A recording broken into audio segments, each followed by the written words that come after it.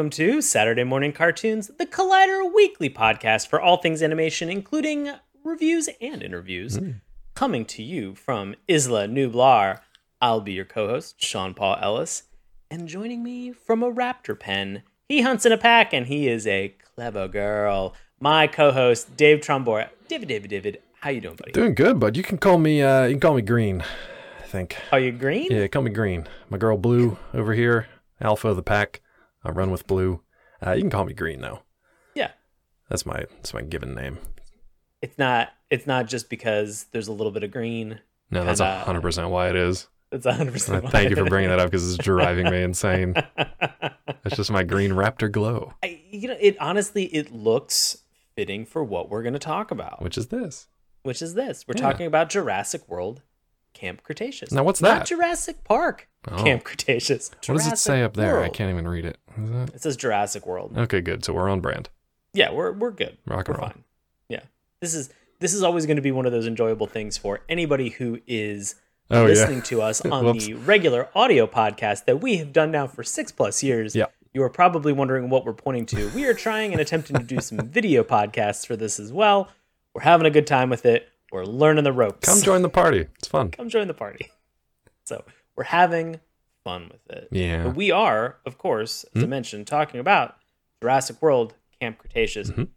Dave, this franchise has been around for 27 years? Yeah. Yeah, I mean, 27 years. It's been around for quite some time. So what is your history with Jurassic Park? I mean, from the beginning, man, I think even before, I want to say before the movie came out, but that could be wrong. Whenever Michael Crichton published the book, maybe 91, it was pretty soon before the movie came out, I think. It was 90. It was 90. Okay, not too bad. I was pretty close. I genuinely can't remember if I read the book before I saw the movie or if the movie came out and I was obsessed with it as every other kid was back then, and then I read the book. But I was definitely all in from the beginning. How could you not be? Anybody who'd ever been to like a natural history museum and seen the scale of these things, or read the countless like dinosaur books for kids, or colored pictures of them, or watched Saturday morning cartoons with tons of dinosaurs. Dinosaurs are like, it's like a rite of passage for like every kid out there in one way or another. So yeah, man, I was all in. How about you? It's got to be the same for you. Well, it definitely is. I think anybody who has been listening to us or going and dipping back into our back catalog, and in some cases, we have actually gotten some feedback that people have had a challenge finding some of our older back catalog. Yeah. Don't worry. They're all on YouTube. Mm-hmm. All 286 plus episodes that we have are all on YouTube right now. Yep. Some of them are just not in the audio podcast stream. Right. But you can still find everything on YouTube. It's not like we're putting it behind a paywall. It's definitely not. At some point, we had to offload it and put it somewhere. So they are available. So don't worry. I'm in the same boat. It was the scale, the size, the intrigue, the fact that there was something on this planet that no longer existed, and we had evidence. We had something to think about and consider. How did these move? Like, what did they look like? What did they eat? What was their lifespan? Everything about it. I was so fascinated by the idea of there being this kind of a mystery where we had fossils, where we had things that we could actually begin to apply the scientific method and look at what was available. Always intrigued by that idea. How did they fit on the Ark? How did they have enough space for all of them? 2x2. Not even going to unpack that Pandora's box of problems. I'm just going to shut it down. My asinine comment. Yeah. No. But I mean, it's fascinating. And people ask, well, Sean, why did you just reference and mention your back catalog? Because I think in the first year that we did Saturday morning cartoons, as we were sort of going through and identifying cartoons that Dave and I really wanted to talk about, that we wanted to get into discussions, 100% of mine were all dinosaur. It was just one after another, just like listing every dinosaur cartoon. Dino Riders, Cadillacs and Dinosaurs, which we didn't actually review until a couple years ago. It was a while, yeah. Dinosaurs, so good. I mean, there were Denver the Last Dinosaur, tons and tons of. We did Beast Wars, right? We did Beast Wars. Yeah, right? So that's another dinosaur one, yeah. Mm-hmm. So, and that was not a part of our entire month that you made me watch Transformers cartoons. No, that it was wasn't. Completely independent and separate. So it was another breakdown that I had to have about Transformers over and over and over again. Transformers plus dinosaurs, though. So good. Right. Can't wait to see the new one. Yeah. Yeah. I'm We'll on the fence. Yeah. It's curious. So dinosaurs. Yeah. Big deal for the both of us. I came into Jurassic Park in the 90s. I was riding the bus and there was a kid that was on the bus, I think in the seat in front of me, that handed me like a paperback version of Jurassic Park and said, "Have you heard about this book? It's really cool." It was a plant from the publishing company. It was actually a 40-year-old guy. It just looked like a kid just passing out books in schools. It was Michael Crichton. Yeah. It was Michael Crichton, and he was on. It's wild. And he just kind of sold me on the whole idea, Yeah. and he got me intrigued on it. He gave me a copy of the book and was like, "Go ahead and check it out and read it." I read it must have been 10 years old at this point, 10 or 11. I read the book on the bus and at home nonstop for a week. It's a great book. So intrigued, and I was so fascinated by everything that was going on. Even the format, the presentation of it, dinosaurs and Right. stuff aside, like it's presented almost like scientific papers or logs, at least to intro each of the chapters. And I remember being kind of stunned by that as like a different way of writing. Like I hadn't seen that before. And that's something you can see a lot of in Crichton's books. R.I.P. Right. Yep. And you realize that the film itself came out in 93. So I have to think, if the book came out in 90, my friend on the bus must have happened in my brain somewhere between like age 11 and 13, because it definitely happened before the movie came out. Because I guess if it would have been in 90, he probably would have given me the hardbound copy of the book. Don't worry. I got the softbound copy. They printed I read the ton paperback, of them, though, so I wouldn't be surprised if they had a bunch of paperbacks out there. Yeah. So I remember reading and loving every moment of it, and I feel like in many cases it was ramping up to me actually going to see the movie. Oh, I thought you were going to say ramping up to you actually going to Jurassic Park, which is what every kid wanted to do. I mean, I think for most parts, yes. Yeah. You think about this, because then the moment that they came out with Lost World, the sequel book, I bought that and still have it as as a hardbound. Oh, okay. I've got both the paperback copies. I think they're downstairs, but yeah. And I was so excited about the prospect of being able to go back into this world and get back into it. And there's a part of me, and it was fun. I think the book was in some cases more enjoyable than the actual movie that we ended up watching. Yeah. So I kind of have broken down, if people aren't familiar with Jurassic Park. Now you're saying the franchise. Yeah, just the franchise, the movie franchise, just in general. Jurassic Park 1, the movie, the original 1993, really poses the question, what if we made a $1 trillion mistake? Jurassic Park 2, not the book, the movie, again, the film franchise, is like, what if we brought that $1 trillion mistake to San Diego? You might be thinking to yourself, from the first one. Haven't learned anything. There have been $0 trillion lessons at this point. We're just going to keep making mistakes. The third movie, just weirdly named just Jurassic Park 3. Yeah, they gave up. Kind of poses the question, what if we had a $1 trillion goof up that required a $1 trillion rescue mission back to the island? Just spending money hand over claw here, like just tons of money going. We then flash forward to a couple years ago where they decided and had the idea, why don't we put Chris Pratt on the island? Because at this point, we have still never learned from a $1 trillion mistake. Just the bills are just racking up at this point. Now, let me pause you there before you tell them your kind of, what was your anticipation for Jurassic World after having ridden through 3 Jurassic Park movies and 2 Jurassic Park books? I really would have thought that we would have learned something, that we would have learned anything about what we were doing. You mean in universe kind of thing? Like you wish they would have learned lessons and tried to correct it? Or do you mean like IRL in our world, like maybe we should not have gone back to this again? I mean, both. Okay. And then they're just, after watching Jurassic World, I thought this is a fun little bit of nostalgia that we've had a chance to kind of go back into and enjoy again. I did not think that this was going to start or kick off another trilogy of movies. Right.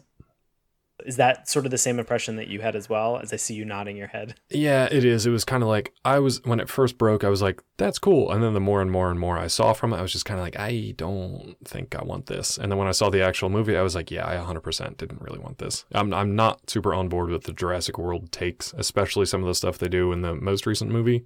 And I think this is all important setup, and I know you're still in the middle of your list, but this is all an important setup for the cartoon we're going to talk about today and whether or not we think it's successful. And a lot of this, I'm going through sort of the history or the chronology of this too, because it's worth noting that the cartoon, Camp Cretaceous, takes place during that Jurassic World timeline. Right. We're not back in the 90s. We are pretty much contemporary, current, modern day.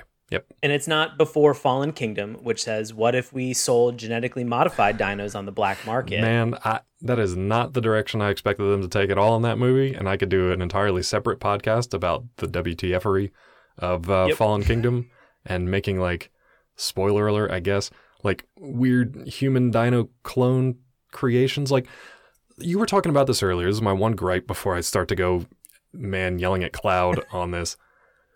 You were talking earlier about how, like, the mystery and the fact that that dinosaurs existed and it was this whole ecosystem and culture and not civilization unless we're talking Dinotopia, but, so many different species that actually were extant and lived here millions of years ago, and we have evidence of them. To me, that's mind-blowing enough. You don't need to make mercenary, genetic enhanced dinos. You don't need to do it. Like, if you're doing that, that's a lack of imagination or a lack of understanding with the entirety of the pantheon of dino lore that's out there already. You don't need to do it.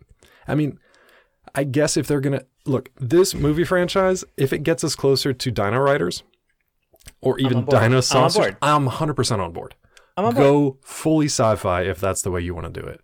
Don't do this kind of weird... I don't know. Anyway, I digress. That's just my griping about the Jurassic World movies. It's a good gripe. I'm never going to stop a good gripe for anything, Dave, so don't worry about it. But guess what? That gripe gets to continue. It does. Because at some point in the future, who knows when, we are going to have a Jurassic World Dominion that comes out. And at this point, the trajectory for this franchise, the only thing I can imagine is that we are going to merge this with the Fast and the Furious franchise. So. The Rock is going to play a dinosaur. John Cena is going to be a camo dino that nobody actually sees. Nice. Or, hear me out on this, Dominion, all right, Dominion could just be a dino park in space. Dave, you might be thinking, do we need Jurassic World Dinos on the moon? Yeah. Yes, we do. We had Jurassic World, now we have Jurassic Moon. Jurassic Moon, oh my God.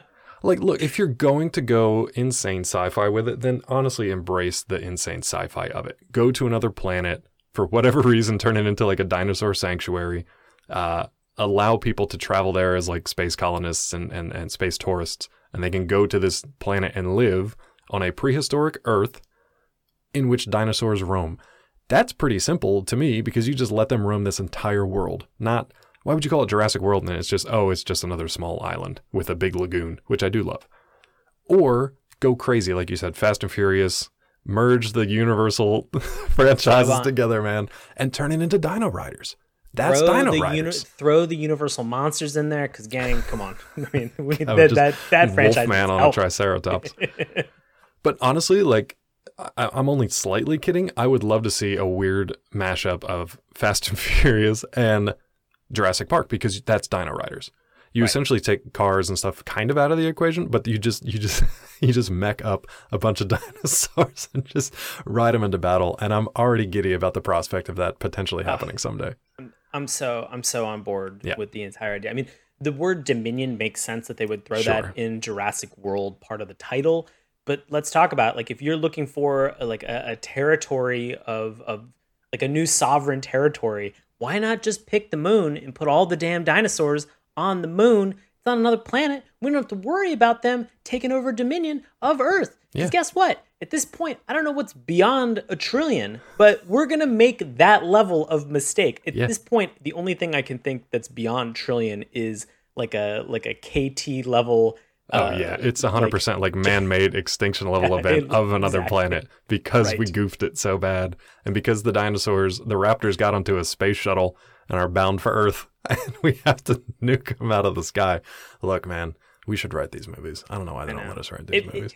If you're thinking, we're giving you raptors in space, guys. Let us know. Get raptors in space. Who doesn't want raptors in space? Yeah. Here's the great thing. I still have all of the original. I have all of the original action figures from Jurassic Park 1, including like the center, like the actual Yeah, the whole playset, park center, which is the kind whole, of, it's park behind center these thing. doors here, yeah. Right. You can actually I get a have pretty all of cool that. Lego gates from Okay. this that opens up and there's like a big T-Rex behind. It's pretty cool, yeah. That's pretty Not sponsored by Lego. Man, I think those things are so cool. Let's get into actual Jurassic World Camp Cretaceous. It's been I a feel half like an hour. again, Haven't talked. yeah. talked I about feel the like for cartoon at all. everything else that's about this, we could talk fondly about dinosaurs for a whole hour, but we have a cartoon, and we really do want to get into this, especially because it's now all 8 episodes are available on Netflix. Yeah. You can binge this whole thing, check it out. So, is it worth your time? Because Netflix has had some stinkers. Sure. Let's talk. But this a is little bit also, about this. this is DreamWorks and Universal and some Amblin Entertainment thrown in there for the mix. So DreamWorks, pretty good. Great. They've done some great stuff. And they're like the only ones. Amblin. I mean, Probably yeah. you did fine a while ago and you still have some IP that you're holding Right. on to. But no, we talked about this in the past. Like Disney used to in the 90s, they would take a popular movie and they would turn it into an animated series. If they had a movie in the 90s, there was an animated series made from it, if it did well. No one's really done that lately except DreamWorks and Universal. They've turned pretty much every property that they own, whether it's successful or not, into an animated series. You've got Spirit Riding Free, which I was not expecting. It's actually a pretty good series for a younger group of kids, but I was not expecting Spirit Stallion of the Cimarron from like 20 years ago to be made into an animated series, but they did. Same with Trolls, same with Kung Fu Panda, same with, She-Ra was obviously their own kind of thing. Voltron was their own thing. But DreamWorks has done a really good job of making younger skewing animated series. And this is the next example of that. Right. So to give us a little bit of context and help us understand more about this, we're going to turn this over to best friend of the show and longtime listener, Bobby Anthem, to give us a little bit of the synopsis for this. So Bobby, take it away. After waiting his whole life to see dinosaurs, Lucky Darius wins a chance to join 5 other campers for a once-in-a-lifetime adventure. Jurassic World Camp Cretaceous follows a group of 6 teenagers chosen to travel to an adventure camp on the opposite side of Isla Nublar. But when dinosaurs wreak havoc across the island, the campers are stranded. Unable to reach the outside world, they'll need to go from strangers to friends to family if they're going to survive. Thank you, Bobby. As always, we appreciate it. Dave, Yeah. where are we putting Bobby in Camp Cretaceous? We are going to get him far away from that actual park because he's going to get eaten. Yeah. Get true. out of there, That is- Bobby. Go to the dinosaur moon. Something. Anything else. No, I'd put Bobby in kind of a, I don't know if I think he would be in charge of the whole thing. Maybe he would be like a scientist who's actually a voice of dissent and reason to be like, hold on a second, idiots. This is a $1 trillion mistake you're making Stop again. it. Stop it. I'm going to put a stop to this. Yeah. Or if he would be an awesome kind of like dino wrangler, like Chris Pratt's character. I don't know. I think he could. Like I think he could do both. Like a Robert Muldoon He's style a Robert character? Muldoon. Yeah, I like it. I don't know. No. I was going to say either a Robert Muldoon character or I would have him as the head camp counselor who actually speaks reasonably about all the problems and says, please take caution with all of this. Why are we bringing 6 kids into a murder park? It's a great question. And for it's an something extended period of time. we're going to try to answer today as we get into it. Yikes.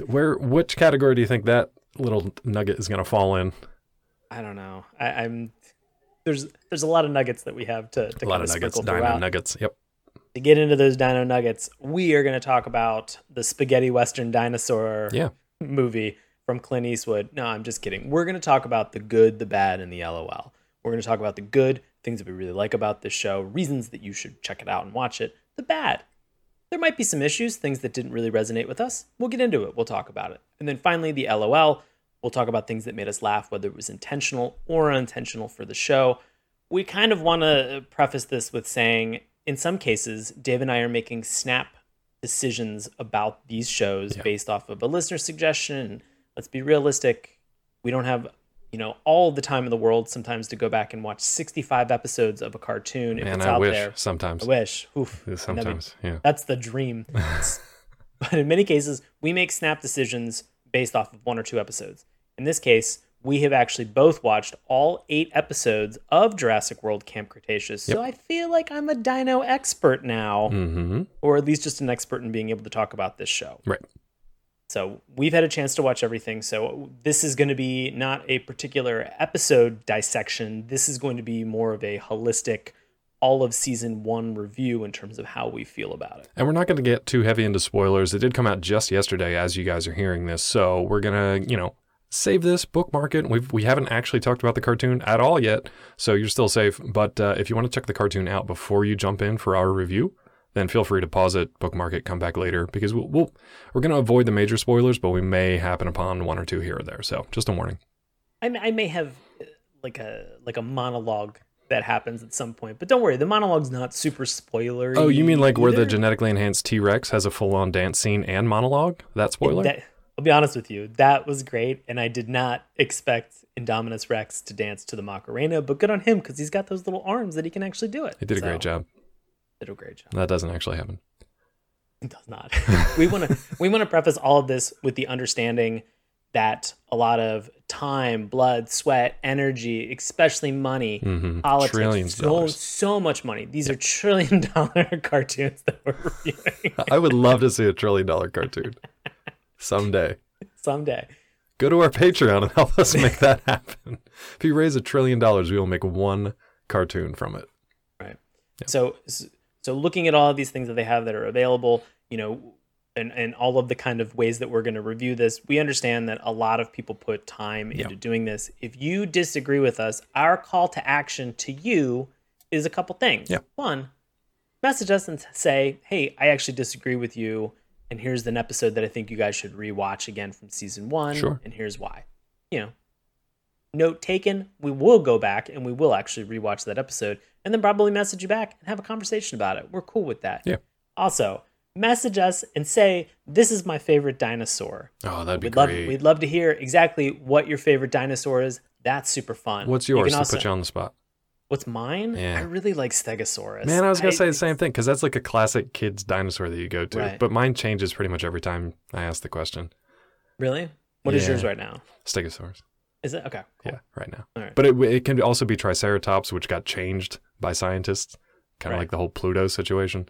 But also, you love the big ones. You love the meat eaters. If anybody says Indominus Rex, then I'm sorry, but you're out. I don't want to hear it. You're out. Not in this dino club. Not in this club. Out of our treehouse. Well, I'll say, along about the Dino Treehouse, we've mentioned a lot of dinosaur cartoons. Our final call to action is if there is a dinosaur cartoon that we have not had a chance to watch or that you would like us to watch, you can always go in, you can call in, go to the link tree that's in the link for all of our social media bios. You can actually recommend a cartoon. You can call in and recommend a cartoon, much like what we did last week with Defenders of the Earth. We'll feature your voice in the actual show. Yep. We'd love to kind of get your impression of why you loved that cartoon so much. Trust me, we have watched a lot of dinosaur cartoons, but by no means have we watched a complete list of dinosaur cartoons. So if there's something that we've missed, we want to go back and we want to take a look at it. Land Before Time. If you want to tell us your favorite Land Before Time movie, because there are like 18 of them, and I still threaten one day to do an entire marathon, beginning to end, watching all of them on stream. That's like Littlefoot. Oh God, I would suffocate, I think, in here. If that is available as an Amazon watch party, I will make that happen. Oh boy. And I will hate every minute of it. Just as a heads up. Yeah, but yeah, let us know. We'd love to hear answers to all the above. Right. So for today, we are going to get into Jurassic World Camp Cretaceous. Let's talk a little bit about the good to begin with. Dave, coming into Camp Cretaceous, what hit you first and foremost? What did you enjoy? How are you feeling about it right now? Absolutely. Yeah, I liked the idea, even before I saw the show itself, I liked the idea of setting an animated kids series in this franchise. I didn't necessarily like the last two movies, but I was like, you know what? I kind of like this idea. It's something that I would have liked to have seen as a kid. And that's the mindset that I try to approach these new series with. Now, something like, which was recently announced, a Resident Evil live action series, I think, coming to Netflix as well, where they focus on the Wesker kids. And as soon as I read that, I was just like, I don't want anything to do with this. It may be good. Resident Evil babies. Yeah, exactly. It's just like, I don't really need or want that. I never really wanted that in my life. But the idea of sending a bunch of kids into Jurassic Park, which is fully ridiculous to begin with, it's also something I would have loved as a kid. If they did this exact same thing in like the Disney model back in 93 or 94, and I was a kid watching this, I absolutely would have loved it. And I kind of like the approach that they took in this particular series, building it around not just one kid, but a group of kids who are all very different and complement each other and challenge each other in different ways.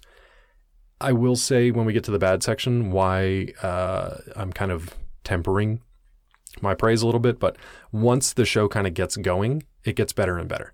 And I'll kind of leave it at that for now. But what about you? What was your kind of anticipation coming into this thing? And how was your realization once you actually got into a few episodes? I mean, I was very intrigued. Yeah. One, I obviously love dinosaurs. Yeah. I have a history with Jurassic Park in the franchise. The last 2 movies have been okay. I've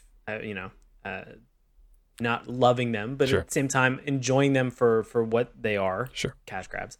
And so they've added some cool stuff too. I'll give them that. sure. Yeah. So, kind of talking and thinking about it, moving it to an animated setting, I think that there's a lot that you can do in that space. And we've sort of seen that over the years. There have been a lot of Jurassic Park video games. Yes.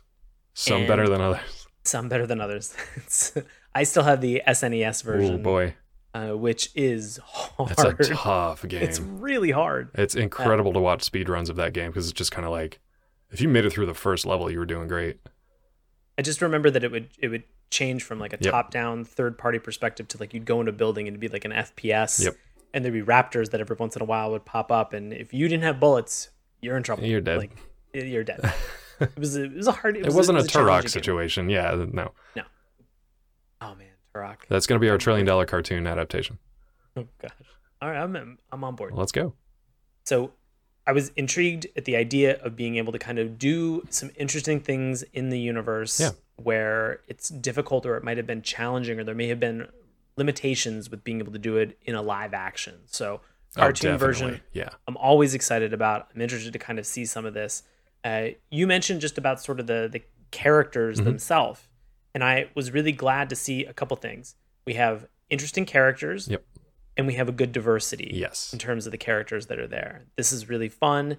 And these characters, over 8 episodes, are revealed to have some interesting motivations for each character. And backstories and kind of complications and really interesting stuff. Now, I will say it's slightly on the bad spectrum. It's like sometimes these characters come across as derivative or sort of like designed by committee because they're like, wow, tropey, because it's like we need to like, I hate to say it, but it's sort of like we need to check these boxes to make sure that these particular traits or kids or whatever are included.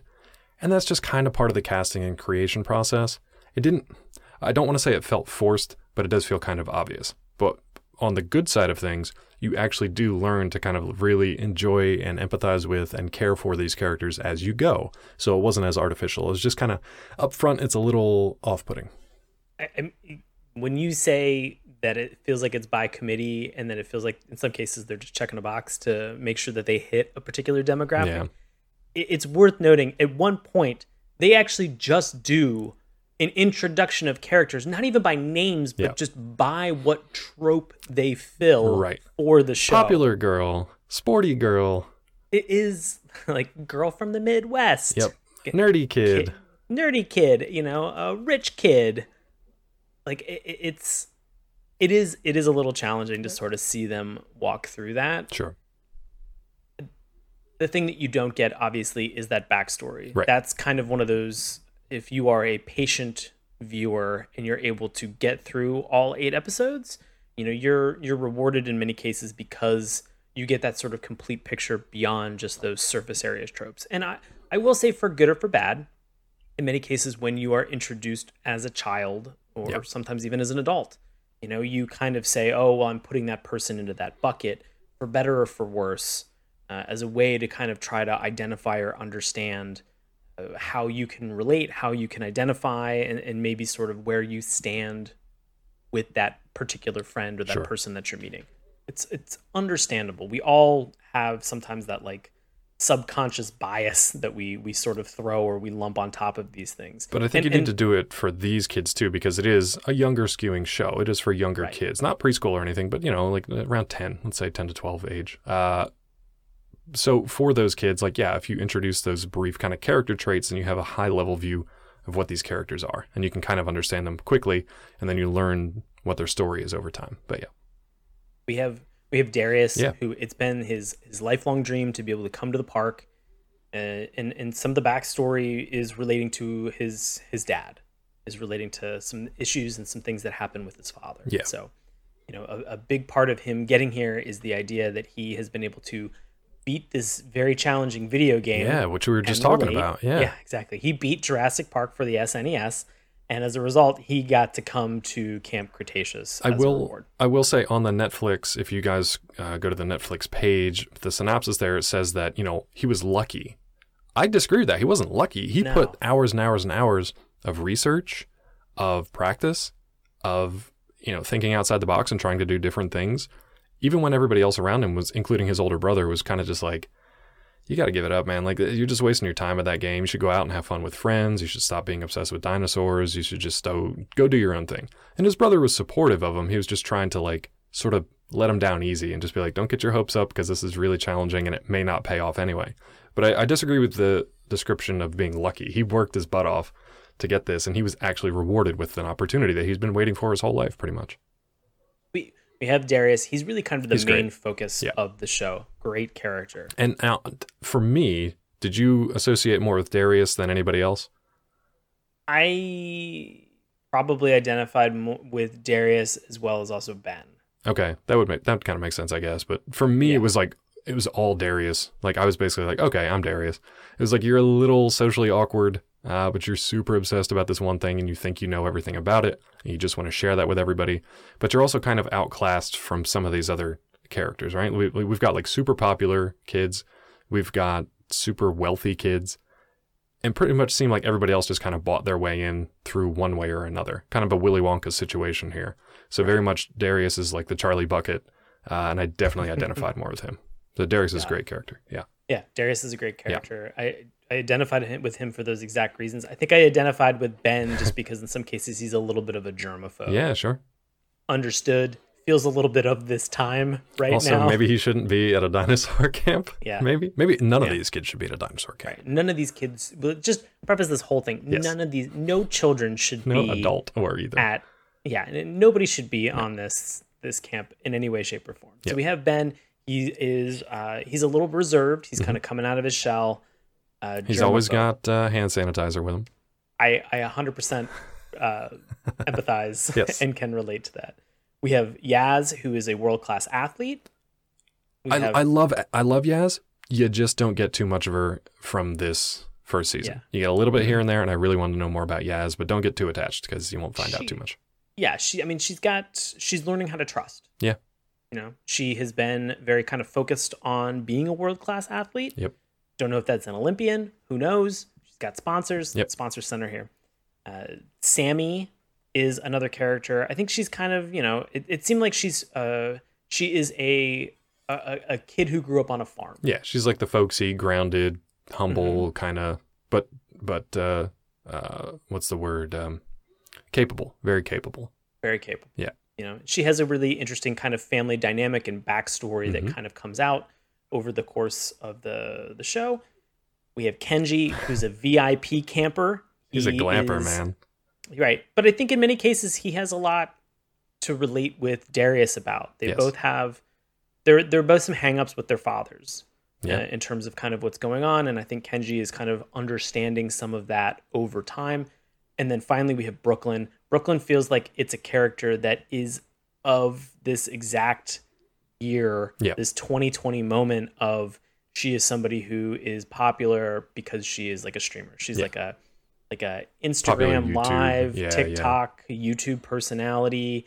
And she's here because in many cases, as a content creator, she's just trying to create more content. For the park. That's essentially it. It's kind of like, I love that they included this character. This is something that would have made 0 sense back in 1993. But they're basically like, none of the kids have phones. They can't contact the outside world, which is also like insane, except Brooklyn. Brooklyn's the only one who gets a phone because she's literally there to be like a spokesperson and use her channel, her platform to talk up this park.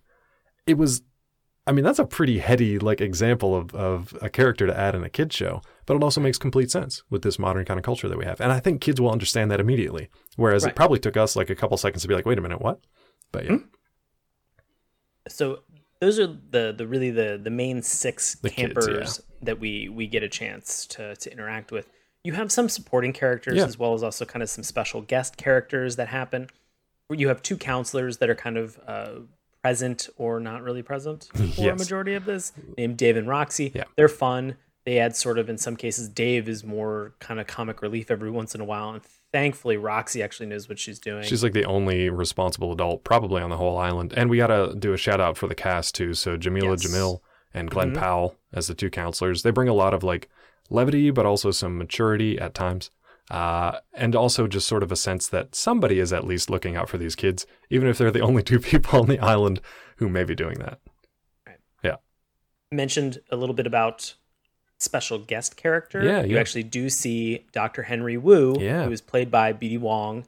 I don't believe it's voiced by B.D. Wong in the actual Camp Cretaceous show, but you do get a chance to see this very notable character that you kind of recognize, which it's funny now thinking about it that this falls in terms of the Jurassic World frame, because if this was to go kind of beyond into, was it Fallen Kingdom, makes a little bit more sense maybe why this character wouldn't be available in terms of some of the things that happened. And I think this character is one that I'd like to go back to Jurassic Park and then kind of watch just like give me a Dr. Wu cut of the like 10 minutes total that they've been in all the movies, because I want to be like, how did you go from this to this? Like, how did you start here and go here? That's one thing I don't quite get with this franchise, but I like that they included the character in this game. And there are nods to other characters in the franchise too. So there are mentions of the other scientists. There are mentions of the other sort of, shall we say, what's Bryce Dallas Howard's character's name? She's also mentioned in here too, because the counselors have like a special connection with some of the higher ups from the franchise. So they may not appear on screen and they're not voiced yet. We may see that in future seasons, but they have a presence in this world. It's not like they've just been totally forgotten. They are including some of the lore and the mythology and the characters within this cartoon too. So they tie it together. And Ms. Howard's character, her name is Claire. Yes, Claire. So they name drop her a few different times, and they kind of hold her up as almost this like ideal, which is a little strange. But I like that they mention her character. Yeah. Right. So they, we have these fun nods that are in there. Something else that's really fun, just kind of about the opening, Dave, and we've talked about this before recently. Yeah. Especially for the Mummy. Yeah. Correct. Talked about this for the Mummy Best cartoon. part of that cartoon. Best part of that cartoon. We have the Universal logo introduced at the beginning of the show. Which is unusual. Brings you in, kind of reminds you that Universal still has like a financial, that they haven't learned in any way, shape, or form that they're making trillion-dollar mistakes. But I like it because you rarely see that unless it's specifically for like a Universal branded TV production company, which this isn't. It's the Universal Pictures logo. So it would sort of be like you're watching a movie. You're going into like a franchised movie.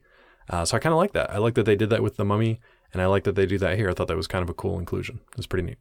Right. We mentioned the characters. The voice acting is great. They're really good. In this is really good. I want to mention as a positive the animation. DreamWorks. Sure. Yeah. Great job in terms of the animation. The characters are fun. They're expressive. The dinosaurs are exciting. Dinosaurs are great. They look how you think the dinosaurs would look in real life, which is terrifying. Yeah. And so they're very fun. That's there. I kind of wanted to begin to pivot, Dave. Ooh, can we, before we do that, touch on animation a little bit? We can. But I wanted to pivot on sort of like the idea of action. So if you have anything else before, how are you feeling about some of the good? Yeah, so a couple final points in the good section. Just talking about casting again. Sean, I think it's Jambroni, or maybe it's just Jambrone from Goldbergs. A great job as Ben Pincus in this. He's kind of a standout for me because it's a character that requires a little bit more, I guess, nuance to kind of feel for, to empathize with. You could be easily annoyed by this character, but the fact that you can eventually kind of like, yeah, that's testament to a good performance, I think. And then also beyond that, the animation. I didn't so much like the animation of the kids at first. It felt like they were cutting a couple corners here and there because it felt like they were focusing more on the dinosaurs. The dinosaurs look great individually. They move great. They look great. They're terrifying. They look more kind of like fully realized in this world. You know what I mean? They don't, so it's like the animation of the dinosaurs doesn't quite match the animation of the kids. They don't look like they're two beings kind of in the same world. But the dinosaurs themselves look great. When they move in packs and herds, you can kind of see the copy paste. They just kind of like, they're evenly spaced, and they kind of like, they have the same number of them all kind of scattered out on a field. So with the animation, I'll take it to task a little bit. But for the most part, overall, it was really solid. And I think that takes us into the action section here. Yeah. So the action on this, there is a decent amount of action in all 8 episodes that you would imagine comes with consequences along with a title like Jurassic. Well, just kind of as a part of the package of a Jurassic World franchise or an entry into that franchise. There is a lot of good action, and I'll say one of the things which is kind of good/bad for me is that people die in this cartoon. Now, is that good or bad for you? So it's a good thing because it's realistic. It's a good thing that people die because stuff goes. Well, I know. That. Like from the franchise, I'm just giving you a hard time. Like from the franchise itself, like it was meant as a like take this seriously. These are like carnivorous animals or just giant animals that could just stomp on you at any given moment. Right. It's a dangerous place, and I'm with you. I'm glad that the cartoon at least kind of honored that. Like, yeah, this is still a very dangerous place to be. It's extremely dangerous. A lot of things do not go well for all 8 episodes. For the adults mostly, yeah. Yeah, for the adults mostly. But for the most part, it's completely ignored. Yeah. These kids are, in some cases, watching gruesome acts that are happening, and they're like moving on.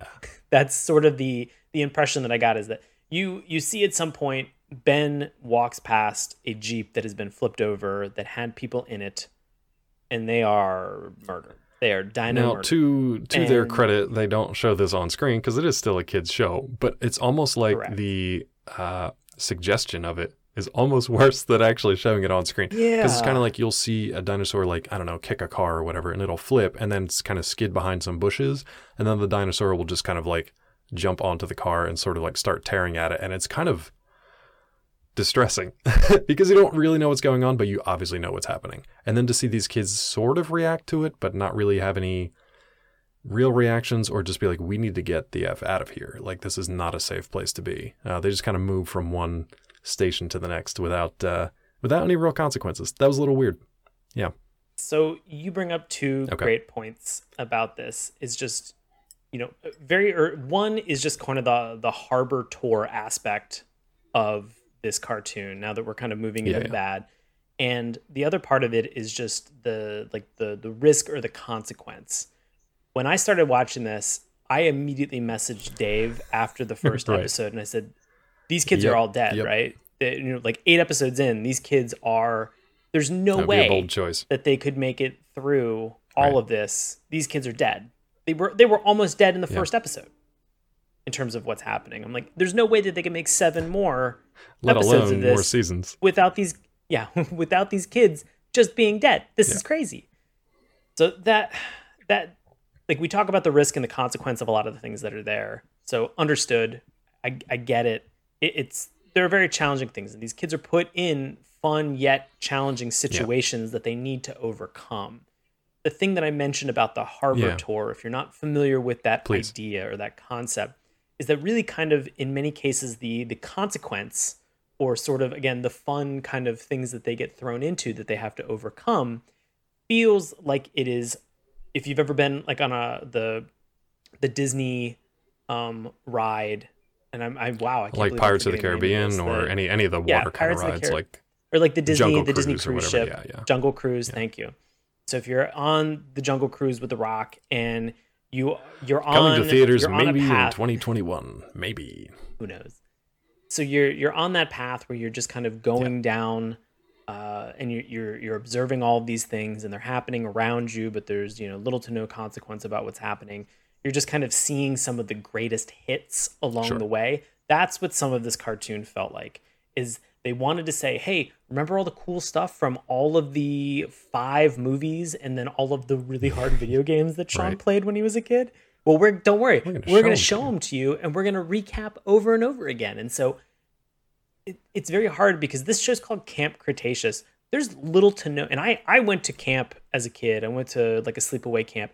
There's almost no camp stuff in this cartoon. Literally, like spoiler alert, their camps, quote unquote, pretty much get destroyed early on. Like they're not in it very long until their camps are destroyed. So they have to kind of go on the run. Yeah. And so then once they're on the run, this is where you kind of get a little bit of a harbor tour before they go on the run. But then after they're on the run, it is straight. Here's a thing. Here's the thing. Here's the thing. But it almost turns into like a horror movie at that point too, because it's like there's like a killer loose in the park that's trying to kill them. There's multiple ones. Yeah. There are hundreds of killers that are and loose. 6 kids and 2 adult counselors. This is just Jurassic Murder World is what they've fallen into. It takes a turn maybe halfway through, and it goes from being a sort of like learn about dinosaurs and have fun at camp to like you need to run for your life and do anything, make weapons, just get out, and no one's coming to help you. Yeah. It really does take a weird turn. I want to talk about the harbor tour real quick. Yeah. I like the idea that they did this because I do want to see everything that's from the franchise.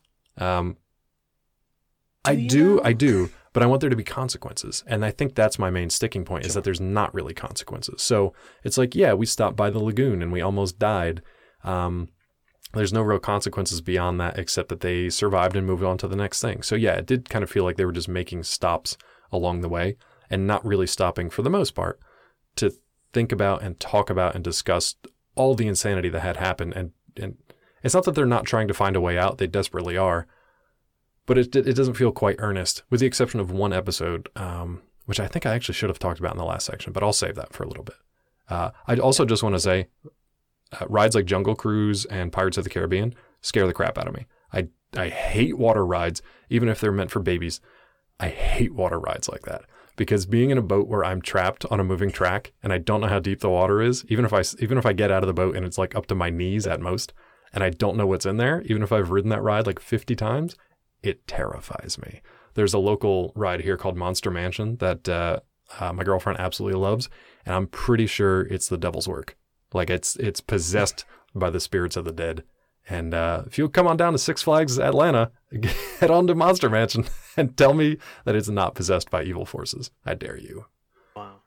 Well, if you were to step out on Pirates of the Caribbean, it's just Johnny Depp, and he's just using it as like a lazy. Like river. I said, terrified. He's just kind of hanging out. He's just hanging out. Like I said, terrifying all day long. It's terrifying. Absolutely. But no, those things scare me. The lagoon sequence in this actually would have scared the crap out of me because knowing that thing is down there waiting for them, no thank you. Oof. The pterodons, everything else I can deal with. That, no thank you. Right. And the harbor tour that we have, over these 8 episodes there's some raptors. You get an Indominus Rex. You get a Carnotaurus. You have a Mosasaurus, which is the large aquatic dinosaur that's in that lagoon. You have pteranodons. Then you have early stages. You have gyrospheres. You have those things are fun. But again, it's the greatest hits of everything that you've seen in other movies. There's nothing that's really expanded, or there's nothing that is new. With the exception of the kind of tree houses, I guess, but not even really that much, man. Yeah, I mean, I guess but they get destroyed immediately, and also it's a bad it's a bad $1 trillion decision to make in the first place. So they go through and kind of show you all the things that you know and love, so that again that you can look on them and say, oh, I remember that, or that's cool, or I'm kind of nostalgic the nostalgia for that. Stuff, the member berries, yep. But again, for you, Dave, I think you bring up a great point, is that there's little to no consequences. None. It's just once they clear a level, they're on to the next thing and trying to craft to make weapons, to fight whatever thing they're going to run into. I will say, though, just to preface that, or not preface since I'm saying it at the end, but there is the best episode, I think, of the series or of the season so far is episode 7, which is the penultimate one for this for a season. And it's called Last Day of Camp, which is a lie.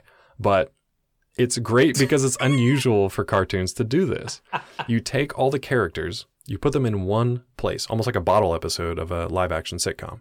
You put them in one place, and they actually have to have meaningful conversations with each other. This is where you hear about all the backstories. You hear about all the kind of like emotional hardships and conflicts that they've had, and they hash stuff out over why they do or don't get along.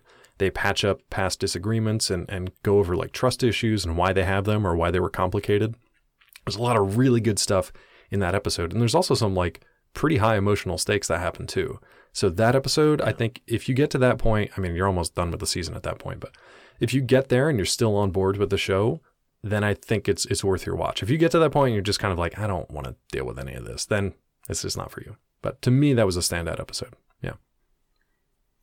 So I'm going to go one episode further, and I'm going to talk, and this is not spoilery, but just so you know, I'm going to read a little snippet that is the final monologue for the final episode, because I want to call BS on this whole thing. All right. And this is delivered from Darius as sort of a voiceover as they're kind of panning out for all the situations, and it's the culmination of all the consequences and all the things that have kind of happened or not happened at this point. And Darius just says, "We thought it'd be fun." Gonna pause. Yeah, sure. Everybody thinks that these things are gonna be fun. Yeah. We thought it'd be safe. Are you kidding me? Nobody I guess they thought that if they were inviting kids out to this park that they were going to be like taken care of. Like you go to an amusement park and it's like, yeah, you expect to be like thrilled and chilled and scared, but you expect to be safe. Not so much with the Dino Zoo. But again, this is Jurassic World, which means that we've had 1, 2, and 3 in terms of the movie franchise to build off of. And those have all been $1 trillion mistakes where people have died a lot. Yeah. So we thought we'd be safe. I'm going to call BS on this. We didn't realize the horror waiting for us on the island. You brought back genetically engineered murder machines. Fair. He goes on to then say the claws, the teeth, the screaming, so much screaming. Yeah, of course. People died. Island should just be, this island should just be called Scream it's Island. Murder Island. Despite all the hardships, we'll never give up. We'll keep fighting. That's the promise we make every day that we get. We will survive. We will get home no matter what happens. No matter what this place throws at us next, none of us are in this alone. And I think that that's good. Sure. I think it's a good sentiment to go out for season 1, because as you mentioned, this kind of the last day at camp episode, just kind of uniting them in certain cases and kind of bringing them together to kind of help them understand. But at the same time, I hate to say this, these are kids that are on a murder island where they have been dropped into a situation where this is above what most of them can handle. And they've done a good job so far, but let's be very clear, a majority of this has been I also want to take issue with Darius's last statement here. Now, he doesn't know this, and I'm not going to get too spoilery here, but he says none of us are in this alone. 100%. There's one character who's 1 billion% on their own. Maybe the other kids don't know that yet, so I can't take them to task on that. But we, as viewers and adults, know that there's one character who's in pretty bad shape. If you would think to yourself, man, this is like a no kid left behind kind of a camp. Oh, no. They will immediately leave you behind. Right. Every man for himself. There have been moments that have been in this where they're just like, ugh, that person, we should just get rid of them and cut bait because the survival of the rest of the group is at stake now. And I think that's one of the weirdest things is that some of these lives are very expendable. So it's sort of like the red shirts. Yeah. And they're like the adult caretakers, with the exception of like 2 counselors, are just kind of like, well, somebody had to get eaten. You knew it was going to happen. So it was just Jerry and Ben over there. Why did I pick Ben and Jerry? Now I want ice cream. I don't know. I'm very hungry. Talking about dinos eating people makes me hungry. True. It's interesting because in the way that they kind of end this season, it's clearly teed up for a second season. Definitely. And there's a big part of me that thinks, what are they going to turn this into next? Is this a Lord of the Flies / Castaways situation that they've created for themselves? And I mean, I guess that's fun, but at the same time, it's challenging. It's challenging because you've worked 8 episodes and you've finally gotten that backstory that you want. They've patched up a bunch of stuff. Some people have gotten left behind. So there are some consequences to kind of their actions that they've taken at this point. But it's interesting. You know, you kind of go out on this note of just, we're going to overcome these things. You have almost died. If there's 8 episodes, you've probably almost died twice every episode, if not more. Definitely. In different ways. Know? Yeah. That's 16 possibilities that you should not be on And this that's planet. the thing. In this It's cartoon. not only just the dinosaurs that are going after them. There are like treacherous hazards of the environment that they're in, because this environment was Right. not meant for humans to kind of like thrive in. You've got murder machines that are going to either step on you or just outright eat you. But you've also got, there's like electrical hazards and water hazards and mudslides and volcanoes and all kinds of stuff that's going on. So these kids are way in over their heads. Here's one of the biggest challenges in Jurassic World to Yeah. begin with. Doors. Dinosaurs can use them. Humans rarely can. It's kind of an interesting paradox there. It's crazy to think that like doors end up being one of the biggest Yep. challenges in this entire series. Well, even in the franchise, even. Yeah, They're more treacherous sure. for humans than they are for dinosaurs, yeah. It's crazy to think that a door is going to be the biggest challenge that these kids are going to have for a majority of I these will animals. say, though, that I'm actually excited to see what they do in season 2, because I want to see how they kind of get out of this, or how if they've written themselves into a corner, or if they've just set it up that there's some really interesting stuff that they do, or if it just gets bonkers, like they just have somebody come in and like rescue them, and then all of a sudden it completely pivots to something else. Like it has to be a dinosaur rescue mission, or it has to be, there are other people That was trapped Jurassic on. Park But 3. that's what I'm saying. Like they could just take that and Right. do the continued harbor tour and just kind of revisit Right. stuff they've done earlier. So that'll determine Where whether or it- not it- I'm on board with season 2. Yeah. I know. I'm worried about just the rehash. I kind of like, want to get over to the and point over where and over Darius is again. just like taking the blood of a raptor he just killed and just like smearing it on his eyes. And then he puts like a raptor claw on the end of a stick. And then he's just like the new fighter. And it becomes Kipo in the Age of the Wonder Beast. Yeah, it's exactly. Kipo. Yep. Yep. That's what I was like, where have I seen that before? Oh, Kipo. That's Wolf. It's Wolf, Wolf in in Kipo. Kipo. Again, another DreamWorks. Exactly. So But I'd be kind of okay with that. kind of okay Yeah. with that. And then if it becomes Dino Riders, I mean, Who how doesn't can I want not that? be on board? If it becomes Fast in the Dinos. I'm Sure, cool with that Dinos, too. Furious, Dinos, something. We'll workshop it. I mean, aren't It'll be they- fine. Yeah. Yeah. Don't worry. We'll Furious we'll Rex. committee the hell Done. out of this. See how easy that was? Oh, Furious. Guys, yeah, perfect. we got this. Easy. Give us $1 trillion. because we're gonna make mistakes. So that's all I think I have. I think that the final note that I have about Yeah. Bad is that there's no theme song for this. Yeah. It's really just a long wind up to what Dave is pointing to behind him, which is the Camp Cretaceous Jurassic World The sort iconic of gates. entrance gates. Yes, and it just kind of comes through it, and then a dinosaur busts out, and it kind of just roars for a minute, and that's it. It feels like a 30-minute build up to nothing. It's pretty long, yeah. And yeah, it was. I could have, if there had been a skip button, Yeah. I would have hit. You guys will skip be able every to, time. and you're not missing anything if you skip intro on this one. We were not able to. But you Yeah, guys we're not can. able to. I liked it So- first because it was sort of like we got the Universal logo, and then we get the gates, and it's like, oh, cool. And then the gates open. I thought it was going to lead into like, check out Camp Cretaceous, and here's like the layout, and here's the treehouse, and here's our own little blueprint. No, it's just a T-Rex in your face just roaring at you. So the first time I was like, okay, cool. It's kind of King Kong-y. I like that throwback. It's obviously Jurassic Park-y. But as an intro theme, that's fine. Hit skip intro. You'll be fine on that. We're going to change the theme of this podcast to just podcast to just skip intro, and whether you should skip an intro or not. It's just going to be a 30-second podcast and yes or no questions. It's not a bad qualification to be able to throw in here. So I want to turn over to Please. LOLs. Any other bads that you I don't have? think so. Again, maybe a nod to the pacing of it, because when you're introduced, I feel like a lot of people, especially older audiences like us, you may just want to check out after that first episode or two, because you're just like, all right, I see the tropes. I see what they're doing. It's not super interesting yet. It feels a little forced, but I'll say that Darius's relationship with his family gets a lot better. Each of the individual kids' relationships with each other and their backstories are really compelling and actually really well thought out. So stick with it if you're just kind of liking it in general. But I'll save the rest for recommendation. So pacing issues aside, yeah. Okay. All right. So for LOLs, it all came down It's to pretty Ben. much just Ben. All of them Yeah, are Ben. good job, Sean. All of them are related Yeah. to Ben. His belly bag, his little hip sack Little fanny that pack. he has with him, just has his little Yeah. fanny pack has everything in it. I love him pulling out Yeah. snacks. Which that's very. I hate to say it, that's very me. My wife carries like a Nutri-Grain bar or something on her when we go out. I get hangry every now and then.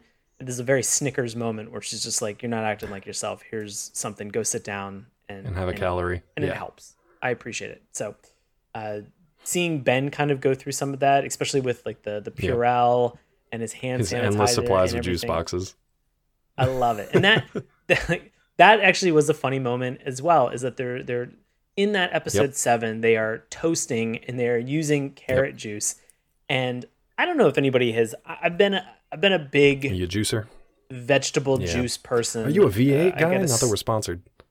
I could never do V8, and I can't do tomato juice. It is just I can't do it. Which is hard because I love tomatoes, but there's something about the V8 and the acidity there that kind of is a little bit of a turnoff for me every once in a while. I will try it. I'll drink it, but I'm not going to be happy about it. I'm not a big fan of it.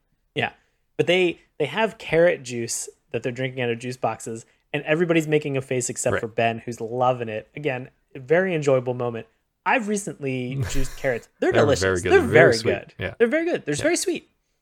So, if you mix it with, with anything else, I've mixed some recently with beets. I've mixed some with vodka? Ginger. Actually, no. Put a little bit of lemon in there. It's a flavor enhancer for everything. It's like salt of the vegetables, fruit and vegetable world. It brings Look for the Saturday morning cartoons, juice handbook. I wouldn't mind making like themed juice drinks for each episode that we watch. Look for on episode 300. We'll come out with 300 recipes, one for each cartoon that we came up with. The first one's going to be awful because it's Turbo Teen, and it's just going to be put 10W40 motor oil and just drink it straight if you're a champion. I think my final LOL for all of this was the zipline scene that we had at one point, and it's probably only because within the last 2 years is the first time I went ziplining. Nice.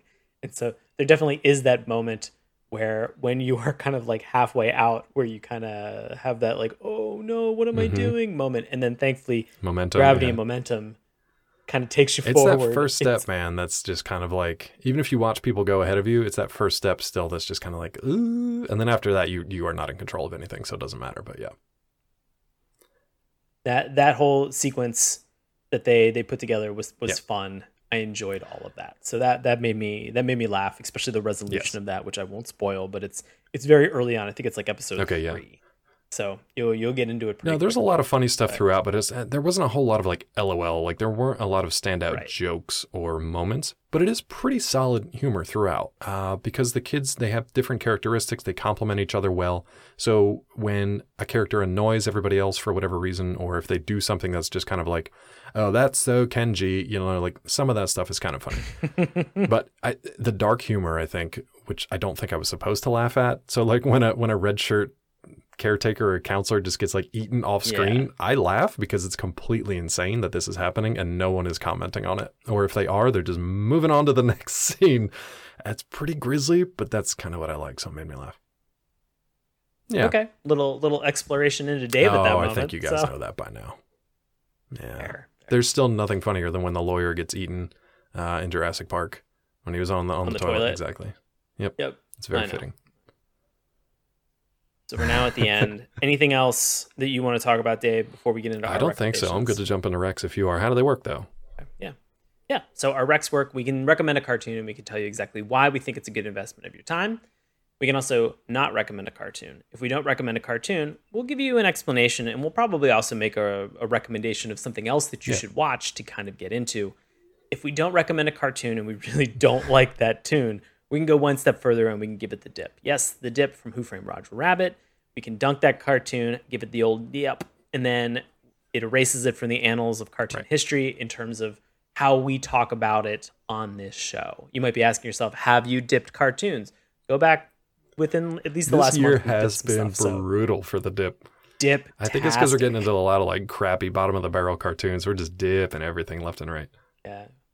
Or just Netflix is getting real sloppy in terms of what they're releasing. So happens. But for Jurassic World, Camp Cretaceous, Dave, how are you feeling? Where do you land on I'll come straight out with a recommendation because I think that this show, if you have a kind of background and a love for anything and all things Jurassic Park, this is a great kind of addition to that franchise. It's definitely kid focused, so it's younger skewing, but it keeps a lot of those things, for better or worse, from the franchise itself that you kind of know and love. So yeah, there may be a little bit of a harbor tour to it, but you also get to see all the things that you kind of hoped and expected to see. I'm hoping that future seasons will, like Sean mentioned, add some new mythology and bring something a little bit new to it. But honestly, it's these characters that I think are worth watching this series for. If you can stick with them, it takes a little while for them to get going, to really kind of get to know the characters and to get to know each other. But the payoff is really, really good. I'm really excited to see what they do with season 2. We'll see how that is, when and if it comes out. But yeah, I'd say definitely go check this out. You'll know within a couple of episodes if you're really on board or if you need to kind of maybe let it sit and cool for a little bit. But for my personal opinion, I say check it out. What about you? I'm going to recommend as well. I wasn't sure if you would be. And it's interesting because as I was watching this and texting Dave, and we were having a quick chat back and forth about this, his recommendation was just sit with it and make it through the first season. Thing that I like, this season is only 8 episodes. It's like less than 4 hours. So it's not like you're right. So you're not making a huge investment in terms of time for a cartoon, and you're getting a relatively complete story for season 1 with some cliffhangers. And, there's even, if you stay past that Darius monologue that I mentioned, you get a little bit of a stinger for kind of what you can expect for season 2 in terms of what's going to happen. So I am interested, I think, for some of the same reasons that you mentioned, Dave. I'd like to see where this kind of goes to. I would love, and the characters, regardless of the amount of time that it took for them to ramp up, I think are still interesting. I'm curious about the resolution of their story. Bumpy. And Bumpy. We didn't talk about Bumpy's Bumpy. Great. Bumpy's a mascot. Our fun little dino little friend. Not quite symmetrical dinosaur, bud. Love it. Exactly. So I'm curious to kind of see where this goes and where this ends. If this goes beyond a season 2, I will be frustrated. This seems like it has. This show to me feels like it has 4 episodes left, max. And then I'm cool with just closing the book on it. I don't know that it's gonna have more, and I feel like if they go another 8 episodes, it's gonna be another harbor tour of the park again. Which, guess what? You just did a damn harbor tour. So yeah, what's left? That's a good question. Like, we've seen pretty much everything. That's my biggest thing, is that like we've had all the greatest hits. So are they going to do like dino fights at some point in this? Is this going to be like Dino UFC? I could say the same thing. Would you want that? You want to watch Dino UFC? Yeah, I would. That's basically the plot of Dinosaurs. I would have said the same thing about Jurassic World, though, when that came out. I'm like, we've already done this. We don't really need to see more. But it's clear that, I still think I was right, that we didn't need to see more. But clearly, millions of people around the world still want more from this. So I think there could be interesting story to mine if they really focus on the character dynamics and relationships. They could have something there. They just need to do something a little new, a little fresh. Maybe bridge Fallen Kingdom to Dominion somehow. Give us a little tease of what's to come. Something. But yeah, we need a little bit more on the mythology front. But the characters are great, including Bumpy. Or just the why. Why we keep going back to this park and continue to constantly have. And you might be saying, well, Sean, they've probably made over $1 billion. Oh, clearly, well more than that. Yeah. They made a ton. And I get that. Money. They haven't made podcast money yet, but they're doing okay. Slow down, Dave. What do you mean? So, but like we keep going back and getting a rehash of the same thing over and over again. There needs to be something that's new or interesting. And if it's the relationships and the dynamic of these kids, I'm curious about that. That could be enough to keep me going. Is like the bioluminescent dinosaurs that we saw at one point, I don't know, is that going to keep me coming back for more? Great. You got black light dinos. I don't really the weird care. Like genetic it's a cool enhancement shot. Mess around. Yeah, it's a cool thing to add in an animated show. And who knows, maybe they'll pop up, and maybe they have in the movie version. But it's stuff like that it's kind of like, cool, you made like creepy crawlers, but you made the glow-in-the-dark edition. Like, it's the same bug in the same mold. You just added phosphorescent dye to it. Like, I don't really care that much. Yeah. It's a good toy. Creepy crawlers. That's the first thing that came to mind. Oh, but it's like, great. Stuff like that is fine. But again, to me, it comes back to the characters. And hopefully they do a good job. They do a good service for these characters because it's a good setup. Right.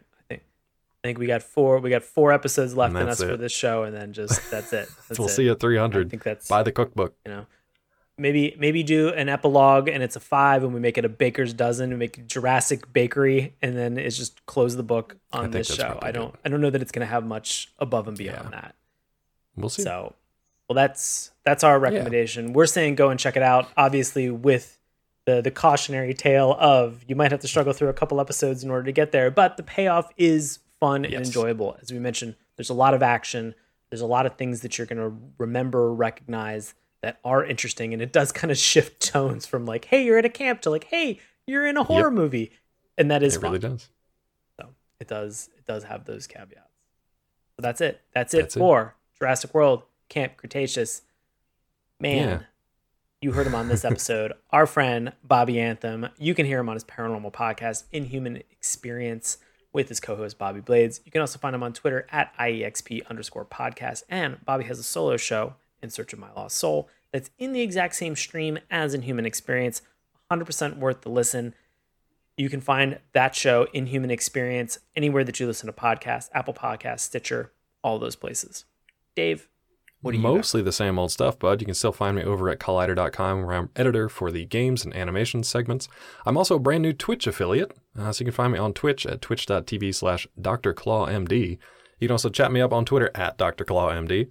And if you're the reading sort and don't want to talk to anybody, just like me, you can read The Science of Breaking Bad from MIT Press, available on Amazon. Coming soon to a big screen near you, maybe featuring meth dinosaurs. I don't know where I was going with that. What's new with you, bud? Oh, boy. Heisen? Heisen, yeah, that's good. Heisen Rex. Dinoberg? Dinoberg's good too. Yeah, that works. We'll All work these it out. things We'll work. workshop it. He is the dino that knocks. With his tiny arms. Thank you. What's new with you? Well, same old. I do live improv comedy in Washington, D.C. with a group that's called Knox. How does that work during current pandemic? Man, we do them over Facebook Live or YouTube Live. So you can check it out there. You can find tickets and times. All these shows are free. witdc.org. Enjoy them in the comfort of your living room. You don't have to go anywhere. You can also check us out on Twitter and Instagram at Sean Paul Ellis. If you are a listener of the show, reach out, say hello. I will follow back. I'm not a weirdo. I'll have a conversation. I promise. And you can also check out my improvised comedy podcast that is called The Bureau. Yes, The Bureau, like the FBI, like the Federal Bureau of Investigation. It poses the question, what do 4 people who work at the FBI who suddenly decided that they wanted to start a podcast sound like? It is 100% improvised comedy podcast that we do with friends that have been on the show, such as Isabel Galbraith, Jamal Newman, and our friend Jesse Chimes. Check it out anywhere that you listen to podcasts, The Bureau. Want to support us? You are too kind. $1 trillion. You can go, $1 trillion, which you can donate on our Patreon. You can go to Patreon and you can search Saturday Morning Cartoons. Just remember, it's morning with a U. Tell a friend. It's probably easier than trying to figure out Apple iTunes and what the recommendation engine is. That's fine. We've been doing this for a long time that we feel that we have enough episodes that a friend is probably going to say, I remember this one cartoon with a dinosaur in it. Sean has probably recommended that we talk about it at some point. You can check us out on Twitter. Slide into our DMs at Morning Tunes. Just remember that's morning with you. Check us out on Instagram and Facebook, Saturday Morning Cartoons. Drop us an old-fashioned email, saturdaymorningcartoons@gmail.com. You can also find all of these links in the link tree, which is in the bio for all of our social media sites, which is how you can recommend a cartoon via Google form, or as you've seen on recent episodes, such as Defenders of the Earth, you can call in and leave a message. We'll include it in the show. We love hearing from you. And as always, you can listen to us on YouTube, Apple Podcasts, iTunes, Stitcher, Google Play, Spotify, anywhere fine podcasts are sold. Thank you so much for listening. We appreciate it. And we're just gonna, I guess, Dave, I opened up this Dino chocolate and had a golden ticket to be able to go. Do you get a +1? Yeah, I got a +1. You want to go? You're not gonna take your wife to be murdered on an island? Not taking anybody to get murdered on this I island. would give that this ticket to somebody. This is gonna be a different experience. This time's the it'll be third different. time's the charm. We're going to the moon. Look, if they say I can ride a dinosaur with freaking lasers on its head, I'm in. Let's go. Well, I feel like you're going to be upset, but let's still go check it out. Anyway. Thank you guys so much for listening. We'll See you on Murder Island. Hey, everybody. Thanks a lot for listening to Saturday Morning Cartoons.